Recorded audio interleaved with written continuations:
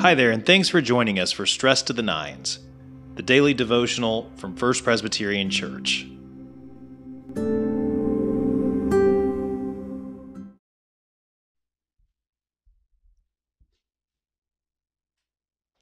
Good evening. It is 9 p.m.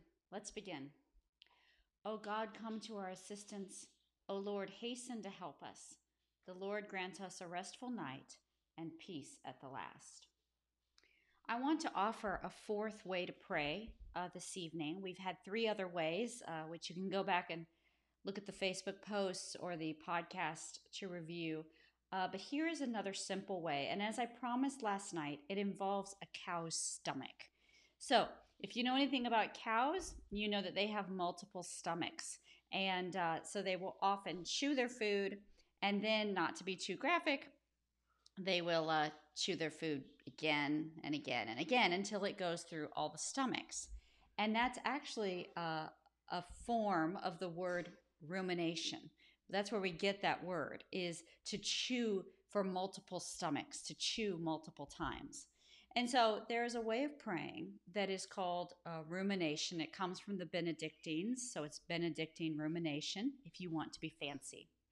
But it simply takes a piece of scripture and you read through it, and the first time you read through it, you listen for a word or phrase that stands out to you.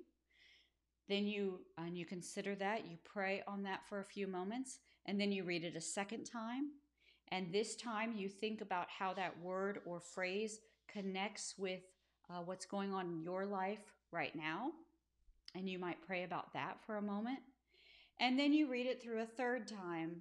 And it could be that perhaps your prayer that time is, God, what are you saying to me in this moment? I want to listen for you. So it's not all just you speaking and you actively working, but it is also that third time listening for God. So, for example, we could read John 1, the first verse.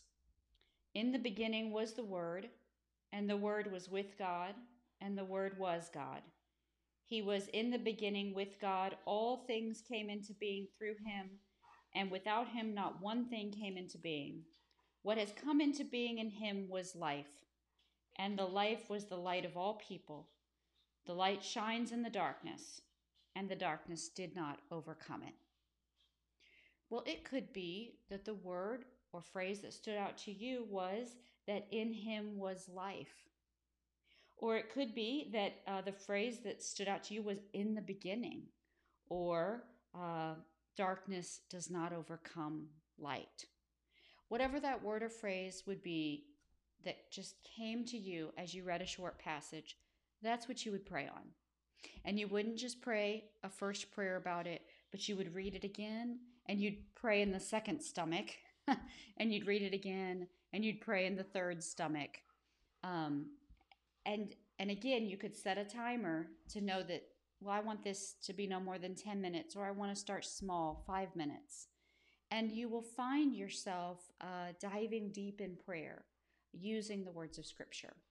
And in that third time through, letting God have an opportunity to speak back to you, for you to listen in your prayers. So I would recommend pick a scripture, keep it short, and see how rumination works in your own prayer life. Let's pray. Lord, you are our Alpha and Omega. You are our beginning and our end. And we would like to take but a few moments to give thanks to you, to listen for your word to us, to simply rest in your presence. Lord, we take that opportunity this night. We give our cares over to you, our worries and our strains, and we work on trust. We ask for your help in that. We offer you prayers for those we are most concerned with, and we even offer you prayers for ourselves.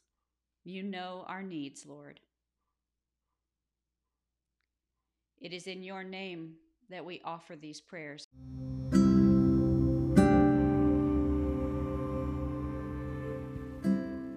Thanks for joining us for this episode of Stress to the Nines. You can enjoy Stress to the Nines live on the church's Facebook page at 9 a.m. and 9 p.m. 6 days a week, or continue listening on your favorite podcast platform. Until we meet again, peace.